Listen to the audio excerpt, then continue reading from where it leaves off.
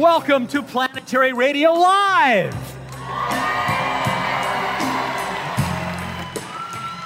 Please thank our great band, the Amoeba People. We're going to be hearing from them again very soon. Don't worry, they're going to be back. I'm Matt Kaplan of the Planetary Society, looking out over hundreds of families who have come to Fairplex for the first Extreme STEAM Festival. We've got a lot of fired up kids in the audience who love science.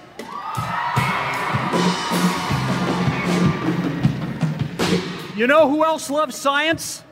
It's my boss, the CEO of the Planetary Society, Bill Nye the Science Guy.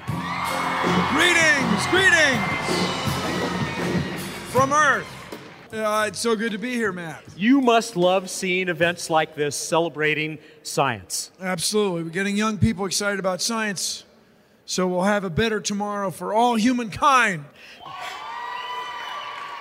I'm not joking you.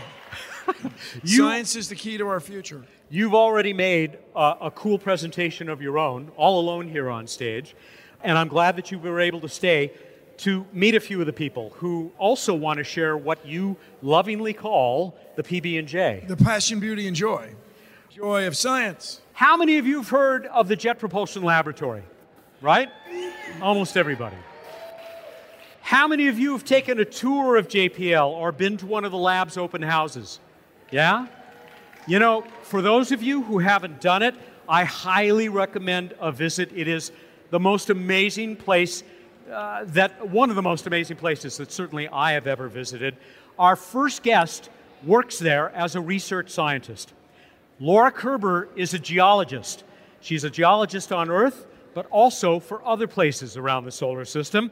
She studies volcanoes, the climate on ancient Mars, back when it had lots of liquid water on the surface, and something I think she's going to talk to us about today, caves on other worlds. She is the principal investigator, that means the leader, of a mission proposal called Moondiver. And wait till you hear about Moondiver. Please welcome Laura Kerber.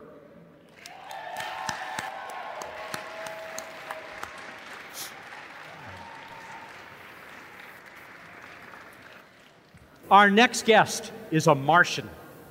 Well, Peter Martin comes from a family of scientists.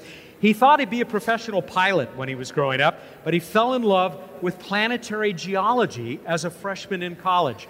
He ended up with a double major in chemistry and geology. Now he's close to earning his PhD at Caltech, the California Institute of Technology. When he got the unexpected chance to work on Mars, well, with data from the Mars rover, Curiosity, he grabbed it. Now he uses data from Curiosity to learn more about rocks on the red planet, unlocking secrets about Martian water and how old the planet is. He's also helping to prepare the launch of the next Mars rover, the one that will actually look for signs of past life on the red planet. Please welcome Peter Martin.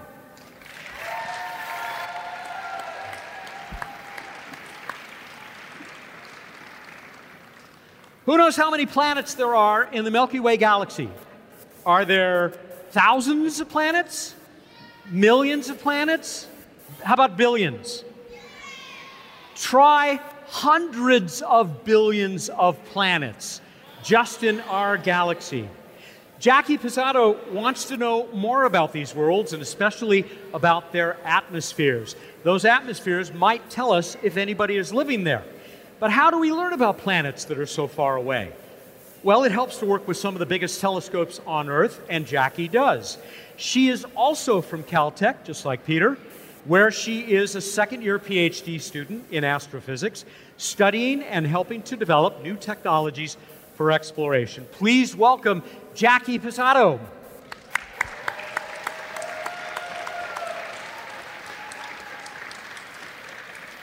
Danielle Ritchie is not a Martian, but she hopes to build the spacecraft that will take future Martians to the Red Planet and enable those humans to do great science when they get there. She's a project manager, systems engineer, and architect at Lockheed Martin, where they are working on the path that will take humans to the moon, Mars, and beyond.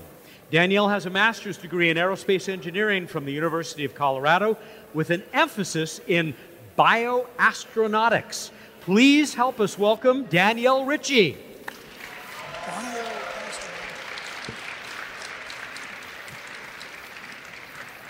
Okay, let's start with this. What is bioastronautics?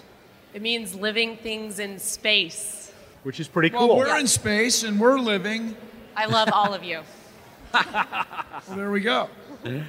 Let's start talking to some of our other panelists. Laura, you brought some slides. It looks like you've been to a lot of cool places. Tell us about these. Yeah, so my job at NASA JPL is that I'm a research scientist, and a big part of my job is that I travel around the world and I go to the places that are the most alien-looking places that I can possibly find. And so in this slide, I'm showing you some pictures from my trips to Ethiopia. I went to Argentina. I've been to China. There's a picture of me right there from Antarctica. And so I basically, the more alien and strange it is, the more likely you are to find me there. Because these are the places that are most like some other world. Exactly. Like I was in Argentina, for example, and they have some of the tallest dust devils in the entire world. And so we were out looking at some rocks and not paying attention. We turned around and the dust devil hit us right in the face. What is Moondiver? Well, so after I had been traveling the world for many years, I decided what's the one place I haven't been, and that's obviously outside of the Earth and to the moon. So I started planning this mission to the moon. This is not a mission that actually exists, but it's an idea, and we're trying to get NASA to see if they want to accept it. So we've been working on it. So in 2009, they discovered these pits in the moon. They're enormous pits in the moon. You could fit a whole building inside that pit. I like to say you could fit, if you had acrobatic giraffes, you could fit 20 giraffes standing all one on top of the other, and the top giraffe's head would just peek out of the top of that pit right there. And so this is an image of our rover, which is a very extreme terrain rappelling rover.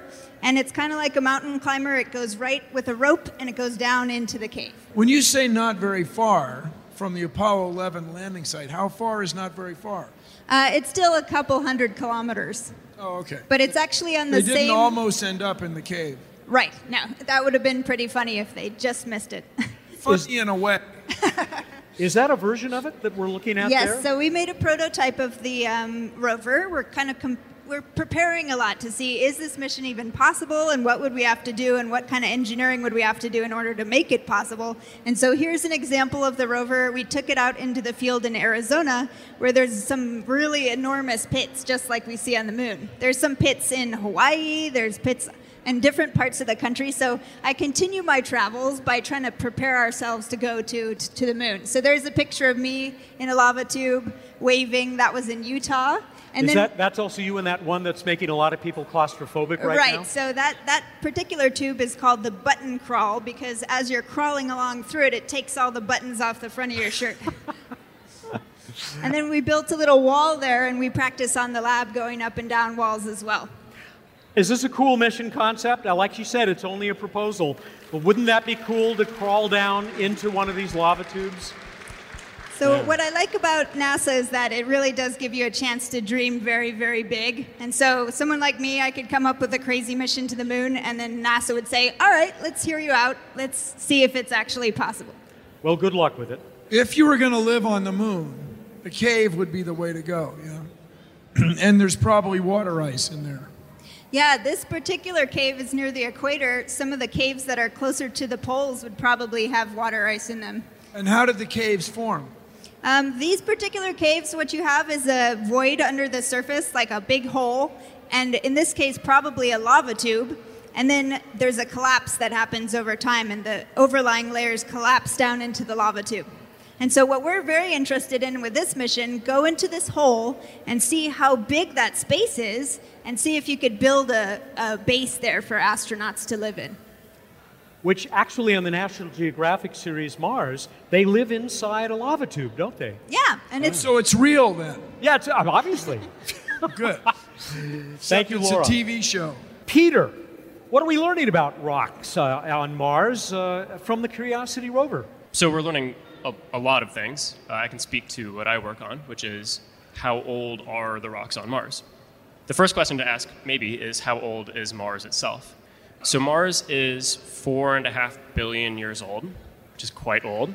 So how do you guys know that? You just make that stuff up? Yeah, that's right. We just we just wing it. No, basically you know that Mars is the same age as the Earth. It seems reasonable since it formed in the solar system at the same time. And so to do that, we use something called uranium-lead dating, where uranium is radioactive and it turns into lead at a rate that we know very well and that is constant. All you have to do, here's the easy part, you find a meteorite that has a lot of uranium in it that formed at the same time as the Earth. You measure the uranium and the lead in that meteorite, and you can know the age of the meteorite. And then by analogy, we also know the age of the Earth and of Mars. So we know when the meteorite cooled off. That's right. So it was cosmic dust before that, probably. Sure. There's a few million years here, give or take, at the beginning of the It's solar nothing. system. A few million years. Just a couple million years. I got another one for you. Sure. Most of us think of chlorine as something you put in a pool to, kill the germs, or in the washing machine. Why is chlorine something that's becoming so important as we study Mars? So it's funny you should say that, actually, because the chlorine on Mars that we're worried about is called perchlorate. So it's chlorine with oxygens attached to it. And the chlorine that you put in your pool also has oxygen attached to it. The reason we're worried about it for Mars is the same reason that you put it in your pool, which is that it kills living things. So if you want to go to Mars and be safe on Mars, you need to know where this special kind of chlorine is and where it isn't to be safe. Isn't it true that if you just dig down a little bit, you can get below that nasty stuff? That is a very good question, and one that we don't have a definitive answer to yet. That's something I'm working on right now. How are you helping with the next Mars rover, the one that we still call the 2020 rover? It hasn't been given a pretty name yet. Who knows, maybe one of the young people in this audience will help give that next rover its name, just like they did Spirit, Opportunity, and Curiosity. That's right, yeah, so there will be a naming competition for the rover. Personally, I like 2020 a lot because there's a specific window where you can launch missions to Mars, and they come around every 2 years. So by calling it the 2020 rover, we make sure we are going to launch in 2020. Personally, I'm involved in the 2020 rover, working on some studies figuring out how there's a bunch of different instruments on the rover, and they'll all work together in different ways, and they can tell us different things about the rocks. My job is to figure out how they work together best and what knowledge gaps each of those instruments can fill. Thank you, Peter. Thank you. Jackie, let's talk to you a little bit about the stuff you do studying these worlds that are hundreds, maybe thousands of light years away. How do you do that when all we've got to go on is the light that comes from the star that they're nearby? Yeah, so that's an interesting problem. The light from an exoplanet has been compared to a firefly next to a spotlight in Los Angeles, and you're trying to take a picture from New York City. So that's what I'm trying to do. So we're taking a picture of a firefly. We're in New York City. We're taking a picture of a firefly next to a searchlight on Hollywood Boulevard. Yes, That's difficult. Very difficult. A lot of the ways that we've tried to discover exoplanets have been by looking at the way the firefly affects the spotlight itself. But for the type of work that I'm doing, I actually want to capture the light from the firefly. To do that, we have to put in something called a coronagraph, which, like the moon when it blocked the sun in the solar eclipse in 2017, blocks out the light from the star to let you see things that are nearby. So it's like the outfielder holding up his or her glove to the sun, waiting for the ball to not hit him in the head. Yes, exactly. Nice baseball metaphor. I played softball. I love that reference. Once we capture that light, we can get information about the actual map of the exoplanet. This is really difficult to do. We're not actually getting what you would imagine for when you take a picture of Jupiter. Instead, we can just extract this information from a point of light. by looking at the way that the planet is turning, we can get ideas about storms on those exoplanets, much like the Great Red Spot on Jupiter. Are we going to be able to do this from Earth, or do we need to look to space telescopes that are more advanced than the Hubble Space Telescope? Yeah, so you can do this from the Earth as well as with space-based telescopes. So the instrument that I'm working on is going to be mounted on the back of a telescope in Hawaii. You have to do a few more tricks to be able to look through the atmosphere, because the atmosphere is moving around the points of light and making it really difficult to actually capture the planet light. It's a lot easier to do from space, but you also need very big mirrors that are hard to get out there. And you are also, aren't you, working on what will be one of a new generation of Earth-based telescopes? One in particular that we've talked about on the show, the 30-meter telescope. Could you talk about that a little bit? Yeah, so the 30-meter telescope is an extremely big mirror. 100 feet. Yeah, 100 feet. Yeah, think of a mirror to gather the light. This telescope is going to use this mirror to gather light. It used to be the 200-inch telescope in Palomar was the biggest telescope on Earth for a long time. 200 inches is half the size of between you and me. They're about the distance between you and me. This is from here to the back of this building. Yeah. 30 Awesome. meter, right? And yeah, a mirror that big helps us collect more light quickly. Size matters. Yeah, size does matter when you're trying to look at very faint things. So in order to collect that light extremely quickly, we go to these extremely large telescopes so that we can gather our data without it taking hundreds of hours. Thanks, Jackie. Before we go to our last panelist, Danielle, I got a question for all of you in the audience. How many of you think that we should send people, men and women, to Mars where they can join the robots that are already exploring there? How many do you think people... That's pretty good. I am with you, and I think you are too, Bill? Yes, there's a few people I'd like to send right now. We could send people in orbit by 2033 and then land 2, 4, 6 years later. That would be cool. Danielle, we hear all the time, it's a cliche, space is hard. Space is hard. On a scale of 1 to 10, how tough is it going to be to get those humans to Mars and back again safely? 12. A 12. But I think we're up to the challenge. Okay. Look at this spectacular spaceship that you're actually working on, right, at Lockheed Martin? Yeah, this is Lockheed Martin's vision for what a spaceship to Mars could look like. It's not an actual program yet, but it's what could take the first humans in 2033 into orbit around Mars. A lot of people, including the NASA administrator, Jim Bridenstine, they believe that the moon is where we need to go first so that we can prove out the stuff that we'll need to have working perfectly when we want to go to Mars. I mean, do you think the moon is a good stepping stone toward people on Mars? Yeah, I think that's where, and NASA on Monday did announce their budget along with the hashtag #Moon2Mars. So they still have Mars in their future, and they're funding quite a few missions, including Mars 2020. And so stopping off at the moon is a great way to start building up these elements. This spaceship behind me will actually need to be assembled in space, just like the space station, and the moon's orbit is a great place to do that. It's fairly stable. It doesn't come crashing back to Earth. Got one more slide that I think gives us a good idea of how important STEM and STEAM are to you. What's going on here? Yeah, so one of my passions in life is not just doing deep space human exploration and putting people on Moon and Mars, but inspiring you guys to be those astronauts on Moon and Mars. So in the left-hand photos, I helped girls in Denver build a Mars or lunar habitat, and then we put on spacesuits, and they went out and got lunar rocks for more observation, perhaps in one of the lava tubes that we were looking at earlier. So in the middle photographs, I also get the pleasure of traveling to other countries to talk about going to the moon and Mars. And on the right-hand side, I was at the STEM Festival in DC talking about NASA and our next generation deep spacecraft, Orion. Before we go any further and I forget, I want to thank the group that actually brought you out to Extreme STEAM, which is the American Society of Mechanical Engineers. Bill, perhaps you've heard of it. I'm a member, people. I have a license. And it's the expression, trust me. So, about going to the moon and then Mars, I think politically you just have to go to the moon. In other words, NASA, the United States, already sent people to the moon. China, the Chinese Space Agency is going to send people to the moon.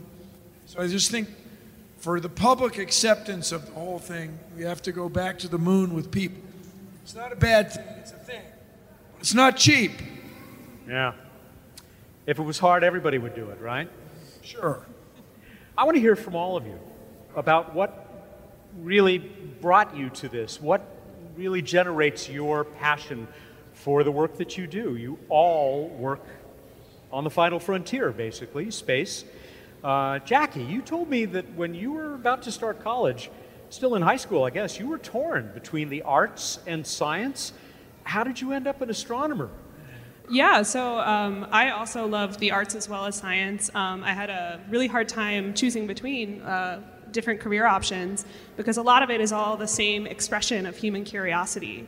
I wound up choosing astronomy because I was very interested in watching programs on TV, like the Science Channel and the Discovery Channel, about this for my entire life. So I was really interested in popular science. And I finally took the chance and took a course in college and was connected with another professor at my university who took me on as a researcher for the next summer. And I just fell in love with the idea of research about something that I've been passionate about my entire life. I think I heard also that a certain science guy helped inspire you. Yeah, so part of being really interested in popular science I love you, man. was that seeing Bill Nye and a lot of people who do the sort of outreach that he does on television really just had a major impact on me and I think a lot of my peers. So thank you for everything that you do. Get out there and explore the world. Peter, did you ever become a pilot? I did. I have a private pilot's license. But you do it for fun? I do it for fun. I have a flight planned tomorrow, actually. What is it about geology and Mars that kept you out of the cockpit of an airliner? They're very different jobs in many ways, but they also have some similarities. So I tend to be very detail-oriented, and in the cockpit, that means following checklists very completely, making sure that everything is where it's supposed to be. And in science, that means thinking in a lot of detail about some things that can sometimes be very complicated, like the chemical data we get back from Curiosity. So you feel the passion, beauty, and joy, obviously, in your work. How do you share it? You talked about working with young people. I don't do as much of what Bill used to do at the Science Guy shows. I do more of just direct teaching. So I work with high school students in Pasadena who are struggling in math or science, and I work with them on their classes and what they're trying to get right. So I work with just a couple of students per quarter, and we work on sort of the basic skills of math and science that are really important. And they form the foundation that lets you get to be a professional scientist.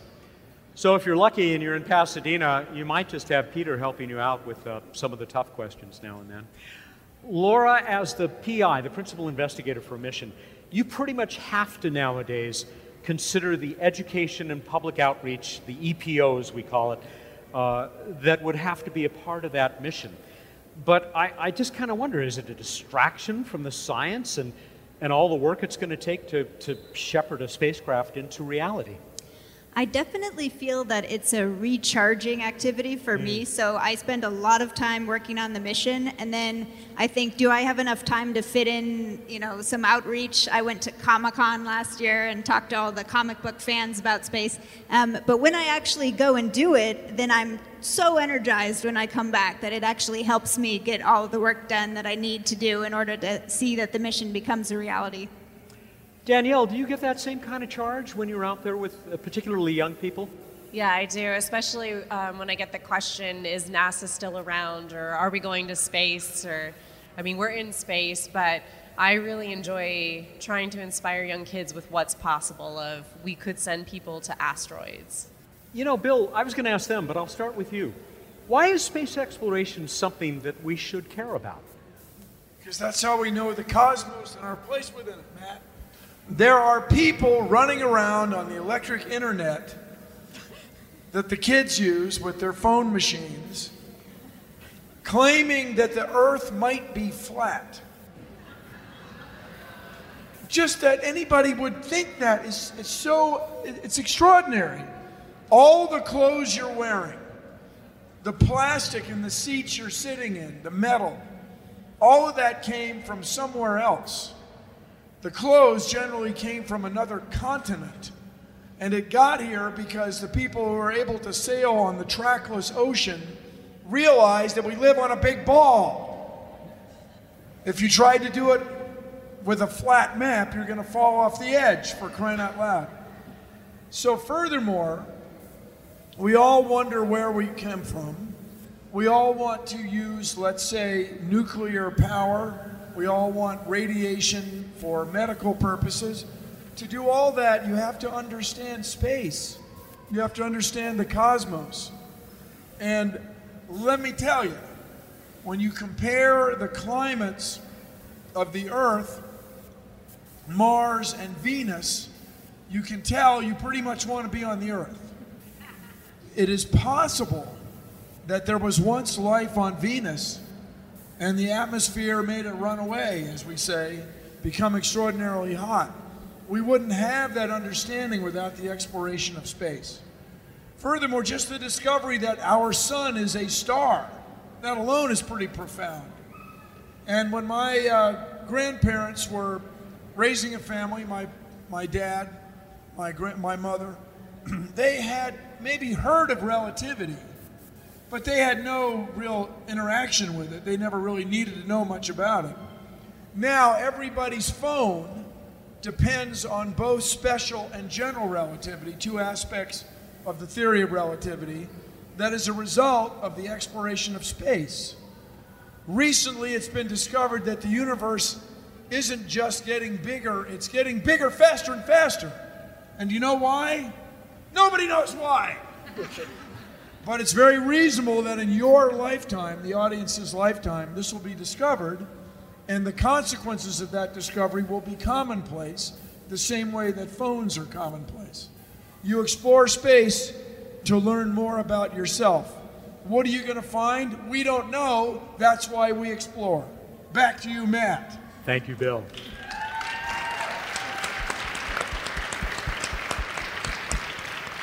So Bill may be the world's hardest act to follow, but I'm going to bet that each of you have also thought about this. Why explore space? Why do the things that all of you do? Anybody want to take that first? Laura? Well, I always think about that there's these moments when the whole world kind of pauses, and a lot of times maybe it's a tsunami or it's a big earthquake or some, 9/11 happens. And for my generation, it was a moment where everyone remembers. And then I think, okay, those are moments that are scary, but then there are moments in our generation and the generations before us when the whole world stops. And that's like the moon landing. Or for me, it was when we flew past Pluto and for the first time saw a planet that we'd never seen before. My career started when we flew past Mercury in 2009 and saw the other side of Mercury that we'd never seen before. And I just had a moment where I was saying, this is something that everyone pauses, but in wonder and in thinking, wow, the world is amazing and I'm so glad I'm alive and I'm so excited for the future. And that's what I like about space exploration. Not bad. Anybody else? Yeah, I'm excited to see that very first person walk on the surface of Mars, to see that boot print, that picture that comes back, and it'll probably be streamed live on YouTube to everybody's devices. But I cannot wait to see those moments. And as we go back to the moon, I've only seen the moon landing through YouTube. I was not privileged to be alive during that time. So we will see the first woman walk on the moon, and I will see it with my eyes for the first time. Danielle, you may be helping to build the ship. Would you take a ride? Would you go if you had the chance? Of course. I would go as long as I can come back. Yeah, I don't want a one-way trip. No, there's nothing to eat or drink or breathe there, but it's going to be an amazing place. Yeah, so I mean, I completely agree with basically everything that the other panelists have said. And I think that, especially for space exploration, which doesn't maybe have as much of the practical aspect, with the possible exception of deflecting an asteroid that could destroy the world. Which is something the Planetary Society cares a great deal about. Bill, I may let you talk a bit more about that in a moment. It's something to think about. Yeah. But there's also the fact that it doesn't have to be useful, right? This is something that I think is very innate, and it's part of what makes us human, is that we are curious about what's out there in the world. Yeah, and to build on that, part of what makes us human being curious about what's out there, there's literally a whole universe of questions and a whole universe of planets out there, a lot like possibly our Earth, and a lot that are very different. And I really want to know what's out there. Bill, planetary defense. So we use this expression, planetary defense, to mean keeping the Earth from getting hit with an asteroid. It is, as we say, a very unlikely thing. Very, very unlikely. But if it were to happen, it would be a really bad thing. And so we made this discovery, as I mentioned earlier today. During my lifetime, people realized that the ancient dinosaurs were almost certainly finished off by an asteroid. And so finding them is the biggest challenge. As the hilarious expression goes, looking for asteroids is like looking for a charcoal briquette in the dark. Very difficult to find, but with the right instrument, charcoal, what's it called? Asteroids are a little bit ever so slightly warmer than outer space. So with the right infrared telescope, you can find them.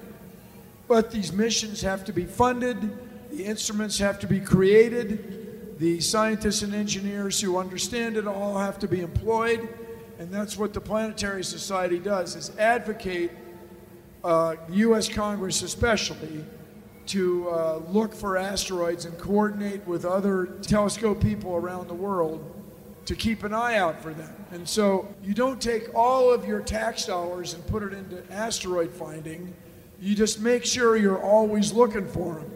Because one asteroid can ruin your whole, more than a day, really, your whole few centuries. My favorite is that, it's getting kind of tired now, but a few people haven't heard it. Why did the dinosaurs die? Because they didn't have a space program. Their space program sucked. The ancient, well, their arms, there was difficulties. All right, I got another one that's really for all of you.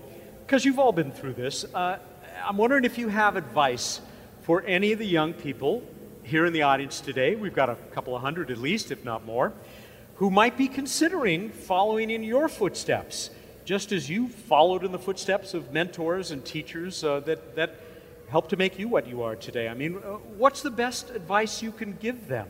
Laurel, I'll start with you. Sure. So I often meet kids and they're walking encyclopedias about something, dinosaurs or planet facts or sharks or something. And when I was in first grade, I was a walking encyclopedia about solar system facts.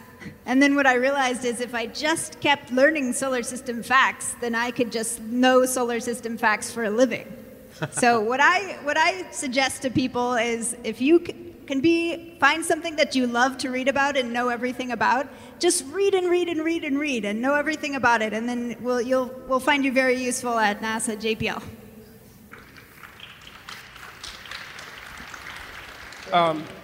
The road to becoming a professional scientist is not always just straight, easy driving, right? It's pretty bumpy. It is bumpy, and this is something I talk about with the students I teach, is that you shouldn't be afraid to have a bad day. If you have a bad test, or sometimes you're just tired in the morning, that's okay, and it doesn't mean that you're not going to be a great scientist in the future. So overcoming things that make you feel like you're maybe not going to be able to get there is part of the an important part of the process as well. Jackie. So I think that everyone has in their mind this idea that scientists are just born like naturally a scientist and like extremely smart and good at math and science the first time they try things. But I actually really didn't like math the first time I took a couple classes, and I didn't like the first physics class that I took. But I kept in mind that I was really interested in the questions that I was asking, and I stuck with it, and eventually I grew more comfortable. So I guess just don't mistake a lack of expertise when you first start something with not being good at it. Just stay at it. If you really like what you do, then you'll be good at it. And everybody here is nodding in agreement. Didn't you say that maybe it was just some parts of math, that when you finally hit geometry and calculus, you took to it? Yeah, I'm an extremely visual thinker, so the way that math was taught to me in elementary and middle school really just didn't click until I got to work on the math where I could see a picture that related to it, and that's what really clicked with me. So you really just have to stick with things until you find the thing that works, and it'll work out for you. Great. Look at the ceiling. Look at all those angles in the ceiling. It's gorgeous. It's geometry. In this big old hall at Fairplex. Danielle, it's your turn. Any advice? Yeah, mine, along with what Jackie said, is to be persistent. I have been told that because I'm a woman that I'm not good enough or I couldn't do something. I was asked if I'm a receptionist when I'm the engineer working on something. And so whatever your background is, be persistent. Do not let people tell you you can't do something because of who you are. You can prove them wrong.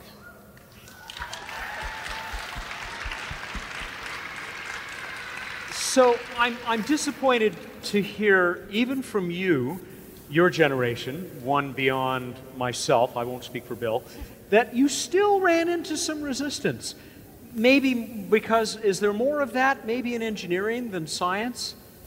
I think it's in a lot of professions. It's in the arts, it's in the culinary field, it's in the sciences, it's in engineering. I think it's everywhere, and it's not just male and female discrimination or biases, it's also cultural, it's background. So I think it's pervasive throughout, and it just depends on where you live and where you work, and you'll find it in different ways. For the other three of you, got a couple of planetary scientists and astronomer. Have you, even in your time, and you're still pretty new at this, you're all young, have you seen the fields opening up more to women, to people of color, to everybody who might have both the interest and the aptitude? From my perspective, absolutely. My experience in the planetary sciences has been you kind of arrive and, maybe the people might look at you like, oh, you're a very young person, I wonder what you know. And then you kind of show them a bunch of knowledge. And then they say like, all right, we can work with you. Let's go explore the planets. And so I found that, as soon as you start saying like, I'm ready to help you guys go to space, and then everyone's on board with that. And I found it's been a very positive experience for me. Peter, I don't know if you've personally faced this, maybe you have, but you may have seen it around you. Yeah, well, so I'm very lucky, right? I'm in a position of great privilege. I come from a family of scientists. I am a white male. You do see things every now and then, obviously. I think to the original question, things are getting better, and we still have a ways to go, but things are improving, and I like the trajectory that we are on. Jackie? Yeah, I think I'd agree with that sentiment, especially because now that people have been fighting to have women and people of color in these fields in the past, there's now a community of us who are all fighting to make it better for everyone that comes after us. So yeah, we've seen that certainly in planetary science, where the percentage of women in planetary science has been climbing steadily. Half the humans are women and girls. Let's have half the engineers and scientists be women. Crying out loud. Sounds reasonable. Yeah. Bill, you have been watching young people come up, starting out, some of them when they're learning to walk, with their first exposure to science very likely being the Science Guy show. And these are the people who are now the age of the folks who are sitting... They're fine. They grew up watching it and they're fine. They're productive. They survived. I think you probably have more young people coming up to you than I've seen with anybody else, including astronauts, saying, thank you so much, you're why I'm here. It's amazing, Matt. I try to get it. I try to grasp the influence of the old show, but it was big, and it was funny. It was fundamental science, and the song is really good. Bill. I want to hear about where you think you're going in your personal careers. And I can take a good guess at some of them, like in your case, Laura, where you're hoping it'll go. But also where you hope that your field is going to be going, let's say over the next 10 years. Things are changing so fast. Laura, we'll come back to you to start. Sure. So in the next couple years, as a field, I'll start with that question. We have a lot of exciting things going on. Right now at JPL, we're all really, really busy on the Mars 2020 rover. And we're really busy on Europa Clipper, which is a mission that's going to go to the Jupiter's moon of Europa. And so we see this every time we send a spacecraft anywhere, to Mercury, to Saturn. Now we're going to send this spacecraft to Europa. We are just totally astonished by whatever we find. We think after we've seen enough planets and we know what we are looking for. But all of us were completely astonished by the surface of Pluto. We had no idea it was going to look the way it looked. And so I think as we go through kind of during the 1980s, Voyager went through the solar system in 1970s and showing, okay, this is the first cut at what all the planets look like. And now we're going through it the second time and digging way deep and saying each one of these is a totally different world. And so that's where my field is just, it's really exciting to be a planetary scientist now because you feel like you're still at the beginning and there's so much stuff that people don't know. For me personally, I started out working on Mars and Mercury, and then I started going towards the moon because I realized the moon is really the place where I needed to go to look in lava tubes and answer my questions about caves. And so I hope it's such a fun experience to try and do a proposal because NASA puts out a call and says, everyone give your best proposal, and everyone proposes things from Venus or the moon or the outer solar system, and every single one would be fundamentally changing our view of science. And so you kind of put out your little idea like, oh, I hope you'll consider me, please, NASA. But you're just so grateful for the chance that they actually will consider you as an idea and you could fly into space. So I don't know what's going to happen with Moondiver, but I hope in the future I'll be able to work on more missions and just be right there at the forefront of exploration as we continue exploring Mars and beyond. And you certainly are doing a lot more than Moondiver. I mean, you're the deputy project scientist, I think, for Mars Odyssey, the Mars orbiter. Yeah, so Mars Odyssey is one of our oldest spacecraft. It's the oldest spacecraft that's currently in orbit around another planet. It's been there since 2001. We called it Odyssey 2001. And it's just a pleasure to be on a team where they've had a working spacecraft in space for so long. They know everything that they're doing. And when I look at my own sort of baby mission, trying to grow up and maybe someday be like Odyssey.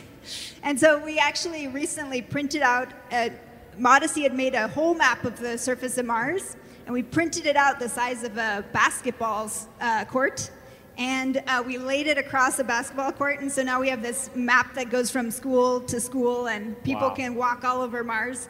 And the guy who made it, he said, you know, if we printed it out full size, it would actually be the size of a football field. So now we're getting together some money. We're going to try and print it out the size of a football field. That's a little more A for arts in STEAM, I would say. So before we move on, what's the next hurdle for Moondiver? Well, so Moondiver is part of a contest called Discovery. And so the deadline is in July. We're writing the proposal like crazy right now. We turn it in July, and then in December, they take us from about 15 or so missions down to about 4 or 5. And then we get another year where we work on it like crazy. And then they choose 1 or 2 from the final number, and then that one would fly into space as soon as 2025. Wow. So it seems like a long time in the future, but even now thinking about it, we don't have enough time. A lot to get done. Peter, your turn, both for your field and you personally. What's ahead? So I'll start personally and start small and then move up. So I'm in my 5th year of my PhD program. So I will be graduating this summer, maybe soon after. So currently I'm looking for a job for my next research job after I graduate. So if anyone in the audience is hiring, give me a call. We talked earlier about Mars 2020, which is the next rover. So I have some very specific thoughts about that, which is that one of Mars 2020's tasks is that it's going to be preparing both for samples to be brought back to Earth. So it's the first step in returning rocks from Mars to the Earth, and that'll be a mission that goes in the future. And then the biggest vision is that something that Bill talked about earlier, which is that We're thinking about bringing these samples back in the 2030s. Bill mentioned humans going to Mars in the 2030s. I think it would be very cool if the samples got picked up by a human and brought back. Jackie, a lot to look forward to. 30-meter telescope, giant Magellan telescope. Good times for astronomers? Yeah. For astronomers, especially for the field of exoplanets, it's extremely young, only about as old as I am, so started in 1995. There's a lot that still needs to be done, and there are whole suites of missions out there looking to find more, like TESS, and looking to characterize them, like the Keck Planet Imager and Characterizer, which I'm working on right now. And then once we get these extremely large telescopes, like TMT and GMT, we'll be able to characterize planets like Earth. So that's definitely something to look forward to. And personally, I'm only in my second year of my PhD program, so I've got about 3 years left. So the first hurdle is to get that PhD. And then after that, I'd love to continue doing research and just be a part of the exploration of exoplanets. How amazing would it be if we were to find signs of life either on an exoplanet, a world going around some other star, or maybe on Mars? Yeah, I mean, honestly, I would be shocked if we didn't at some point, because it's definitely out there. And yeah, that is the ultimate goal, to be able to find that type of thing. But yeah, there's a lot of other interesting science that we'll be able to do along the way, too. Bill, you talk about that stuff all the time. If we found life somewhere. Change the course of human history. Everybody would feel differently about being alive. And we do it for nothing. $2 billion a year is nothing, people. Less than a cup of coffee. Danielle, you get this one last, and then we're going to go to audience questions. So be prepared for your question, with your question for our panelists. Danielle, what's ahead? Yeah, my field looks awesome. We are super excited. NASA is full steam ahead, no pun intended, with sending humans to the moon and Mars. So the next couple decades are going to be super exciting for my field. Personally, I want to be on one of the programs that's landing the first woman on the moon, literally building the lander and then seeing it from the mission support area for NASA. I want to be in that room to see the first woman walk on the moon. All right. In my lifetime, sorry. Well, let's go ahead and turn to the audience here at the Planetary Society stage at Extreme Steam. Raise your hand if you've got a question. We have a couple of people with microphones. I think we're going to start all the way over here on that corner. Yeah, you who just stood up. Hi there. What is your name?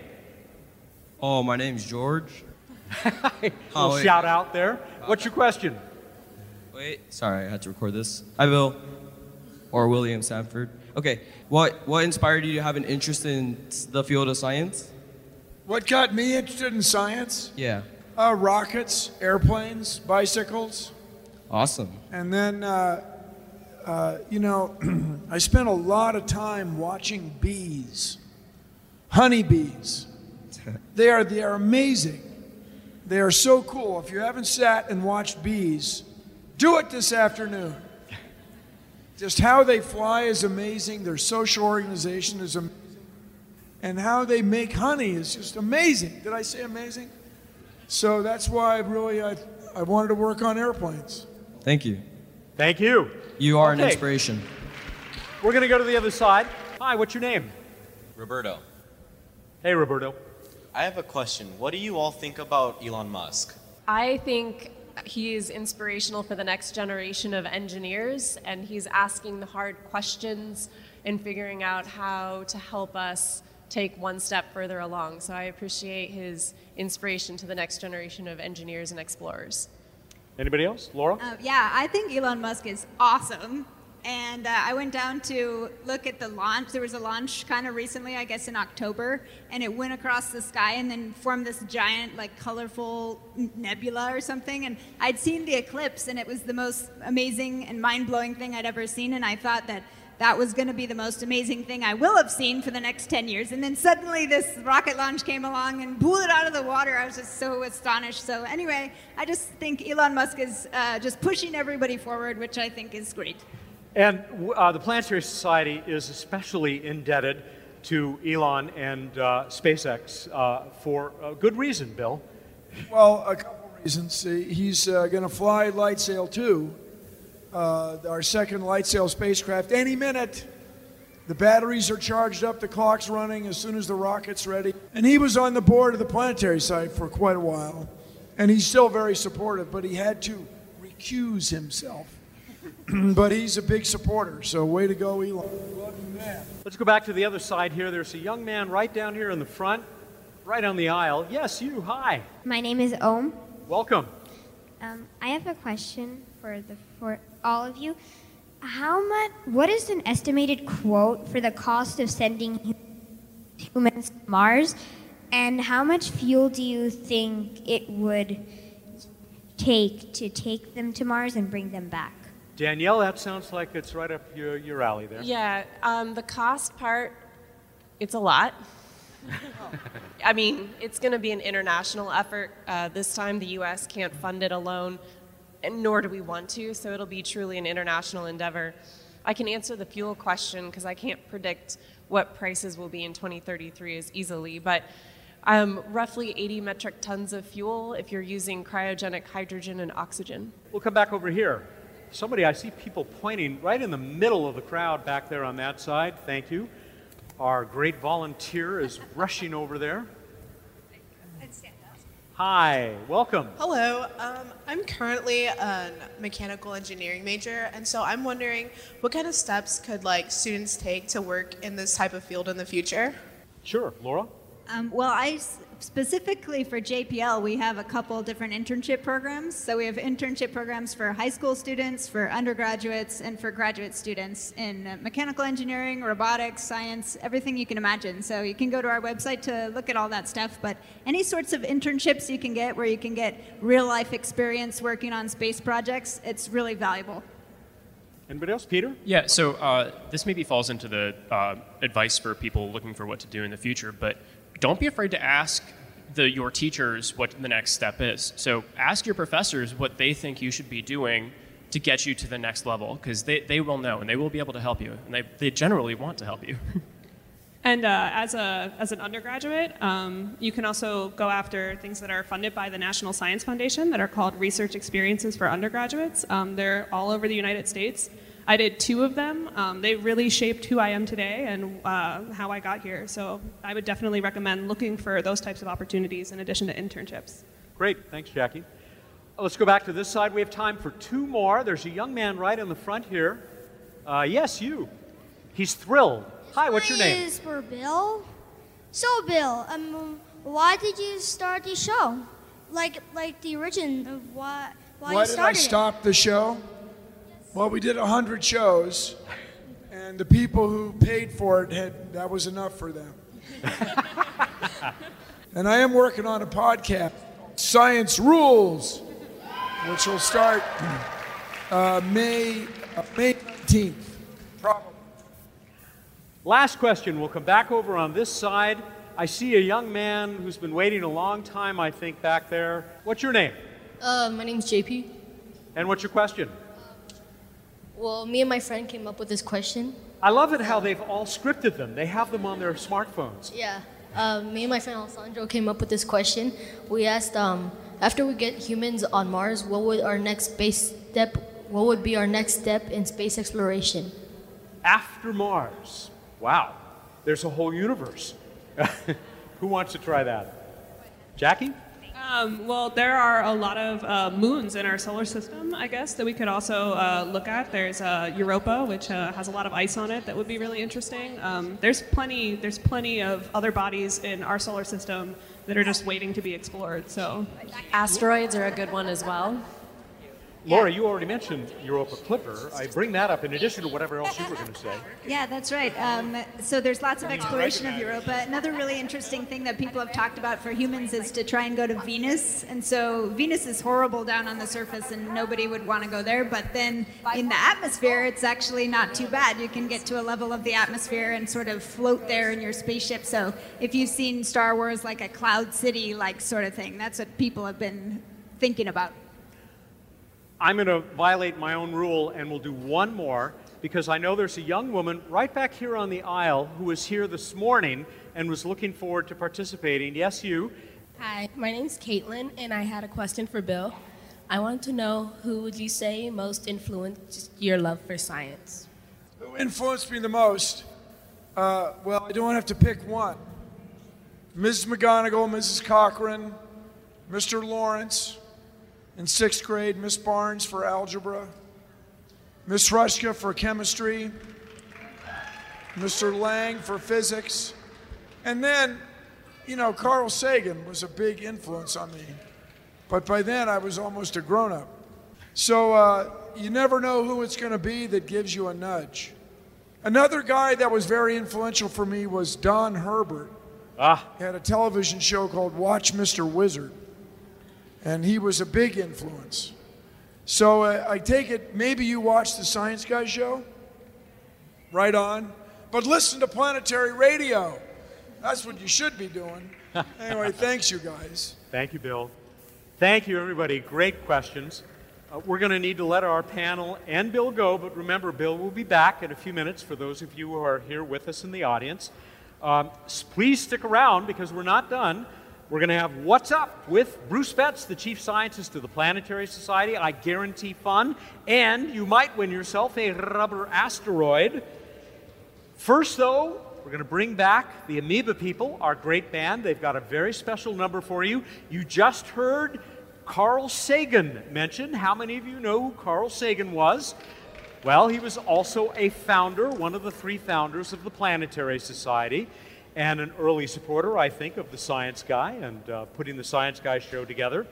First, though, please help me thank our terrific panelists, Laura Kerber, Peter Martin, Jackie Pizzato, and Danielle Ritchie.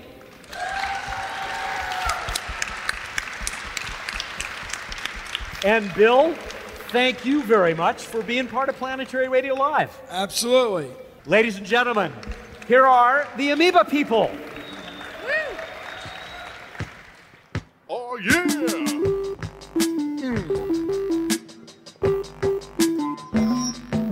He was born and raised in Brooklyn where he wondered about the stars, insatiably curious about this universe of ours. Universe of ours. Yes. Universe of ours. No matter where he went, he always tried to understand the mysteries of the stars and the conundrum that is man. Conundrum that is man. Uh-huh. Conundrum that is man. Straight out of Brooklyn like a comet to the stars. Carl's mind wandered from this pale blue dot of ours. Mr. Mosley. He had ideas about the planets that tested quite well. He launched a bunch of missions when he worked with JPL.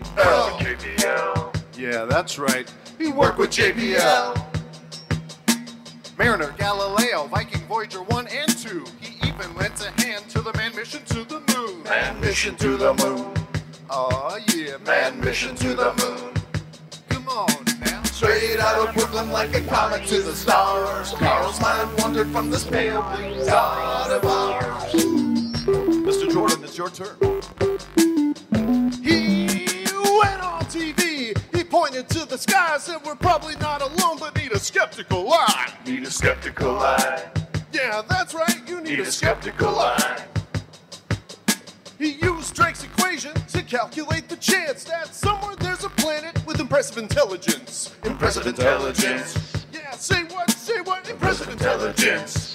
Let's bring it home now. Straight out of Brooklyn like a comet to the stars. Carl's mind wandered from this pale blue dot of ours.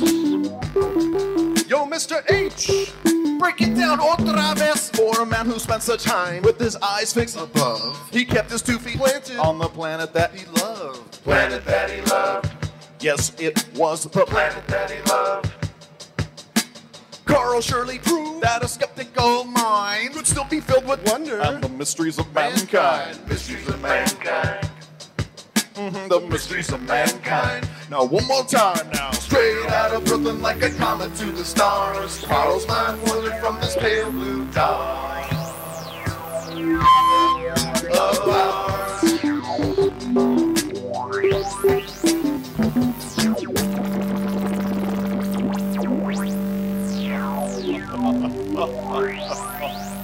Thank you. Thank you, humans. They are the Amoeba People. Give them a big hand. Ooh, nice.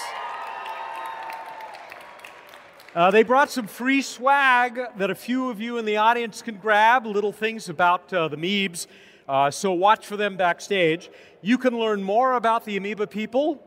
Where else? TheAmoebaPeople.com, or check out their Facebook or Instagram pages, and you can check out their great science songs in iTunes or in Bandcamp.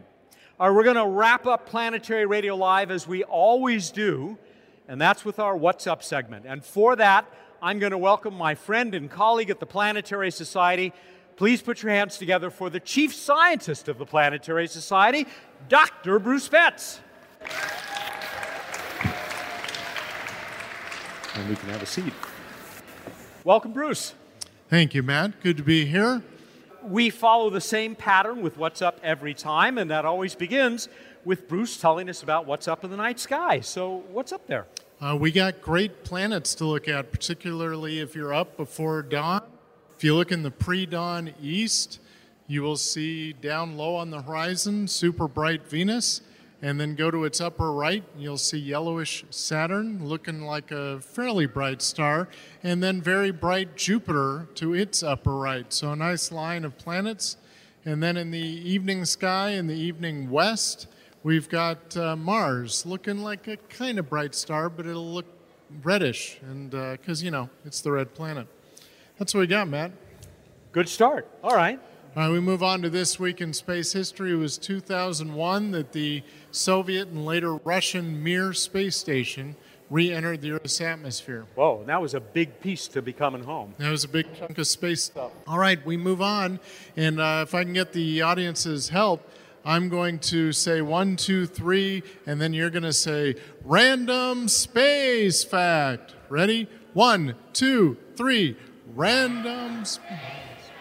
Oh, come on. You can do better than that. Don't you want to be on the radio? Let's do it again. Matt has such high standards. All right. 1, 2, 3. That's what we want. So we're going to talk about young people in space. The youngest person in space ever was German Titov. He was 25. He was from the Soviet Union. He was also the second person to orbit the Earth and the first to vomit in space. What a distinction. He must be so proud. All right, we move on to the trivia contest. Now, this is the contest that we started 2 weeks ago, right? Yes. I asked, what are the Hayabusa 2 spacecraft 5-gram bullets made of? The way that Hayabusa 2 samples an asteroid surface is it puts a cone down on the surface, fires a bullet into the surface, and collects material that comes up. And what are they made of, Matt? And Hayabusa 2 is the Japanese probe. Japanese probe currently at the asteroid Ryugu and collecting samples for return next year. Here is our winner. Out of all the people who wrote into Planetary Radio with the correct answer, our winner was chosen, as always, by random.org. If you're ever in need of a random number, random.org is a good place to find it. It's Tony Knutson, a first-time winner in Stewartsville, Minnesota, because he told us that those bullets, those 5-gram bullets, were made of tantalum. Indeed, tantalum. Why tantalum? Because it sounds funny. Has to be more than that. No, it's a very non-reactive metal, but why exactly they chose it, I am not sure. Well, that's how Hayabusa has now collected the first of its samples from asteroid Ryugu. But we always get other answers, other responses from our listeners that we want to read a little bit of, like this one from Dennis Hands in Greensboro, North Carolina. He says, okay, tantalum, ground chuck hamburger is about $3.99 a pound.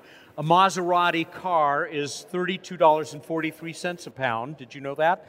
Tantalum is $130 a pound. Saffron goes for up to $2,000 a pound. That was actually what they made the bullets from initially, and it just didn't work out. Tasted delicious, though. Kay Gilbert in Manhattan Beach, California, not far from where we are now. She says, tantalum, it's such a cool name for an element. Probably explains why they changed it from the far dorkier tantalium. She's right, I looked it up. Yes, they did name change. I had a dog named Tantalium once. We have to pose the question for next time. Do not shout out the answer if you think you know it, because this is for the folks at home. Bruce? Who was the second youngest person to orbit the Earth? The second youngest person to orbit the Earth? Go to planetary.org/radio contest.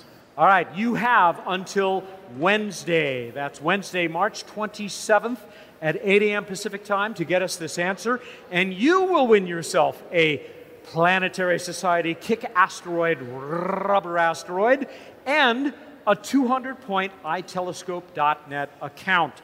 And iTelescope is a nonprofit network of telescopes all over the planet Earth. You don't even need your own telescope to use these telescopes remotely to look at things all across the universe. So we thank iTelescope for making those prizes available to us every week on Planetary Radio. And with that, Bruce, I think we're done.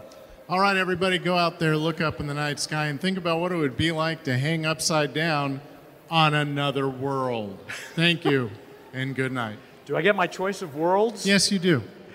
He is Bruce Betts, the Chief Scientist of the Planetary Society, who joins us every week here for What's Up?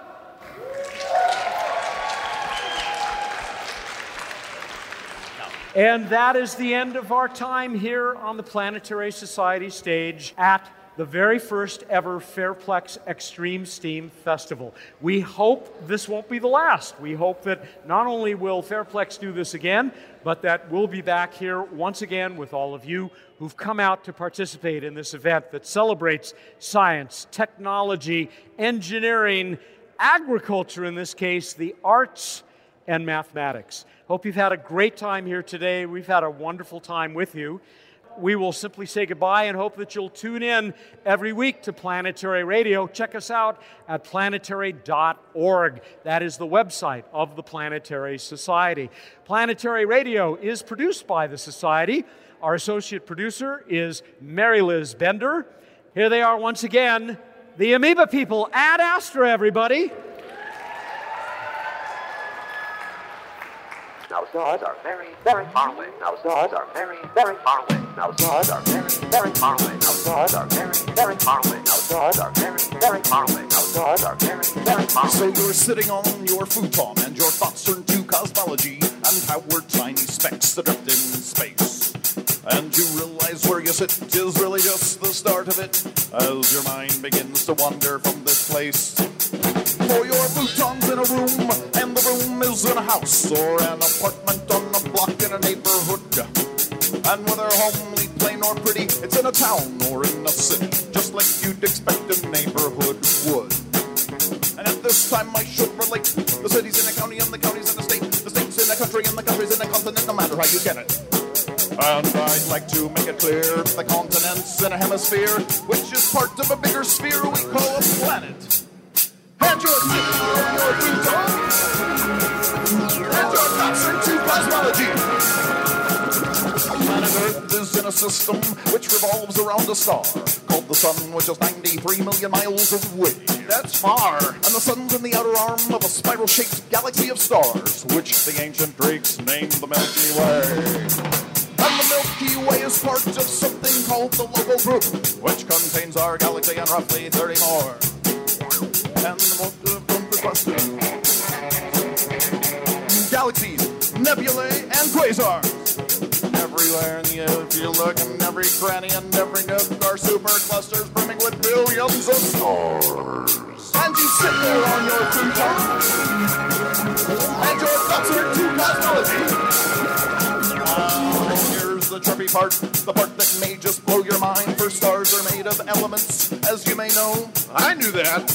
The elements found in stars are in birds and trees and cars, as well as rocks and air and grandma's cookie dough. Building blocks of the sun are everywhere and in everyone, including you and me and your crazy Uncle Leon. They have names that are quite common, like helium, hydrogen, and carbon, and stranger ones like beryllium and neon. But to see the magic of these stars, you needed to travel so far, or blast off in your custom-made spaceship. For the elements found in space can even be found inside this place, and in your futon, where you sit there eating corn chips. Crunchy! And you sit there on your futon, and your thoughts turn to cosmology. sit there on your futon and you wonder, what exactly is a futon? And you sit there on your futon and your master futon body. And you sit there on your futon and you wonder, what exactly is a futon?